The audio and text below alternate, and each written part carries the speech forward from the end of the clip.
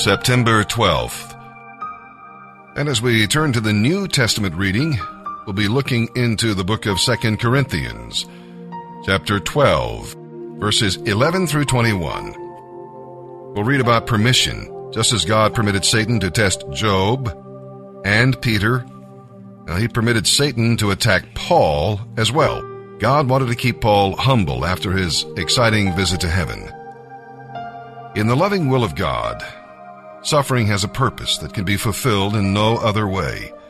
Accept it, and it will become a heavenly blessing. Fight it, and it will become a heavy burden. We'll read about prayer. Like our Lord in Gethsemane, Paul prayed 3 times for God to deliver him. But the Lord did not answer that prayer as Paul wanted. However, God did meet the need and gave his servant the grace he required. Paul did not simply make the best of it. He made the most of it. And grace can do that for you. And then there is perplexity. Paul was concerned more about the sins of the saints than about his own physical problems. Like a loving father, he wanted to go to Corinth and enjoy his dear children. But they were forcing him to discipline them. Yet even discipline is an evidence of love. And with that, let's begin our reading today in the New Testament. September 12th, 2 Corinthians chapter 12, verses 11 through 21. You Corinthians have made me, Paul, act like a fool, boasting like this. You ought to be writing commendations for me, for I am not at all inferior to these super apostles, even though I am nothing at all. When I was with you, I certainly gave you every proof that I am truly an apostle, sent to you by God himself. For I patiently did many signs and wonders and miracles among you. The only thing I didn't do, which I do in other churches, was to become a burden to you. Please forgive me for this wrong. Now I am coming to you for the 3rd time, and I will not be a burden to you. I don't want what you have. I want you. And anyway, little children don't pay for their parents' food. It's the other way around. Parents supply food for their children. I will gladly spend myself and all I have for your spiritual good, even though it seems that the more I love you, the less you love me. Some of you admit I was not a burden to you, but they still think I was sneaky and took advantage of you by trickery. But how? Did any of the men I sent to you take advantage of you? When I urged Titus to visit you and sent our brother with him, did Titus take advantage of you? No, of course not. For we both have the same spirit and walk in each other's steps, doing things the same way. Perhaps you think we're saying all this just to defend ourselves. That isn't it at all. We tell you this as Christ's servants, and we know that God is listening. Everything we do, dear friends, is for your benefit. For I am afraid that when I come to visit you, I won't like what I find, and then you won't like my response. I am afraid that I will find quarreling, jealousy, outbursts of anger, selfishness, backstabbing, gossip, conceit, and disorderly behavior. Yes, I am afraid that when I come, God will humble me again because of you, and I will have to grieve because many of you who sinned earlier have not repented of your impurity, sexual immorality, and eagerness for lustful pleasure.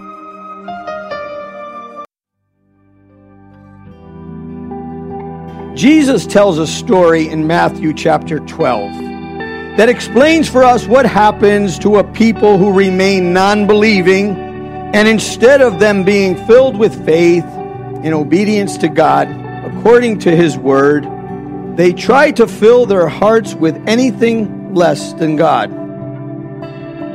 When an unclean spirit goes out of a man, he goes through dry places, seeking rest, and finds none. Then he says, I will return to my house from which I came. And when he comes, he finds it empty, swept, and put in order. Then he goes and takes with him 7 other spirits, more wicked than himself. And they enter and dwell there. And the last state of that man is worse than the first. So shall it also be with this wicked generation. Jesus is telling us of the importance of us being filled in our hearts with God's Word continually, so that sin and unbelief finds no place to live within us. Paul writes to the church at Ephesus, "Be filled with the Spirit."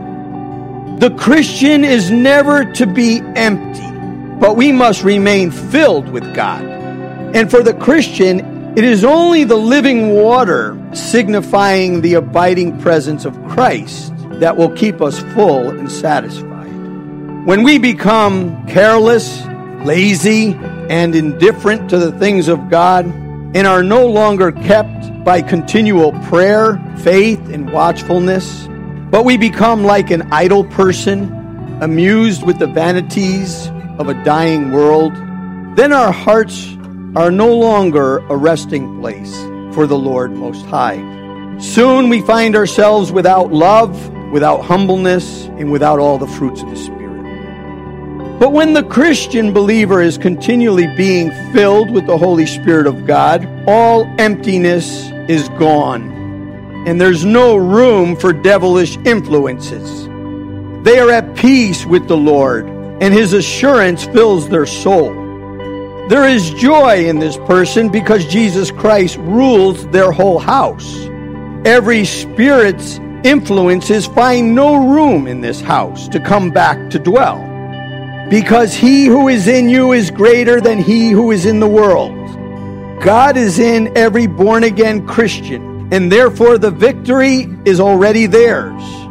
Although we still have to struggle, we only have to claim the victory that is ours through Christ's strength. Every true Christian has already made their choice between light and darkness, love and hate, good and evil, God and the devil, and they have become victorious through faith in their Savior's blood. It is Christ who alone is greater than Satan, every demon, and every seducing spirit. Christian, He who is in you is greater. For whatever is born of God overcomes the world. And this is the victory that has overcome the world, our faith. Always remember, our victor has already won the battle for us. All we need to do is remain in Him. Jesus said in John chapter 16, verse 33, "These things I have spoken to you, that in me you may have peace. In the world you will have tribulation, but be of good cheer. I have overcome the world."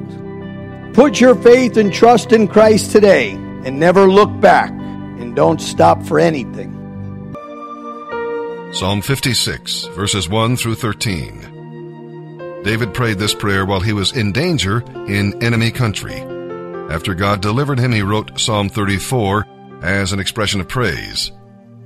When you're in the midst of trouble, remember these truths about God. One truth is God sees where you are. He has not lost track of you. David should not have been in Gath to begin with, but the Lord was gracious to go with him and help him. God understands your situation far better than you do, and God knows how you feel. He not only knows your tears, but He records them and retains them. Why? So that one day He may transform them into gems of glory and joy. No tears are ever wasted when you follow Him. And God hears when you call. Terrors and tears must be handled with trust. But be sure your motive is not just deliverance. He delivers us that we might delight in Him and serve Him. The highest purpose of prayer is the glory of God. Psalm 56, verses 1 through 13. For the choir director, a psalm of David, regarding the time the Philistines seized him in Gath, to be sung to the tune, Dove on Distant Oaks. O God, have mercy on me. The enemy troops press in on me. My foes attack me all day long. My slanderers hound me constantly, and many are boldly attacking me. But when I am afraid, I put my trust in you. O God, I praise your word. I trust in God. So why should I be afraid? What can mere mortals do to me? They're always twisting what I say. They spend their days plotting ways to harm me. They come together to spy on me, watching my every step, eager to kill me. Don't let them get away with their wickedness. In your anger, O God, throw them to the ground. You keep track of all my sorrows. You have collected all my tears in your bottle. You have recorded each one in your book. On the very day I call to you for help, my enemies will retreat. This I know. God is on my side. O God, I praise your word. Yes, Lord, I praise your word. I trust in God. So why should I be afraid? What can mere mortals do to me? I will fulfill my vows to you, O God, and offer a sacrifice of thanks for your help. For you have rescued me from death. You have kept my feet from slipping. So now I can walk in your presence, O God, in your life-giving light. Proverbs 23, verses 6 through 8. Don't eat with people who are stingy. Don't desire their delicacies. Eat and drink, they say, but they don't mean it. They're always thinking about how much it costs. You will vomit up the delicious food they serve, and you will have to take back your words of appreciation for their kindness.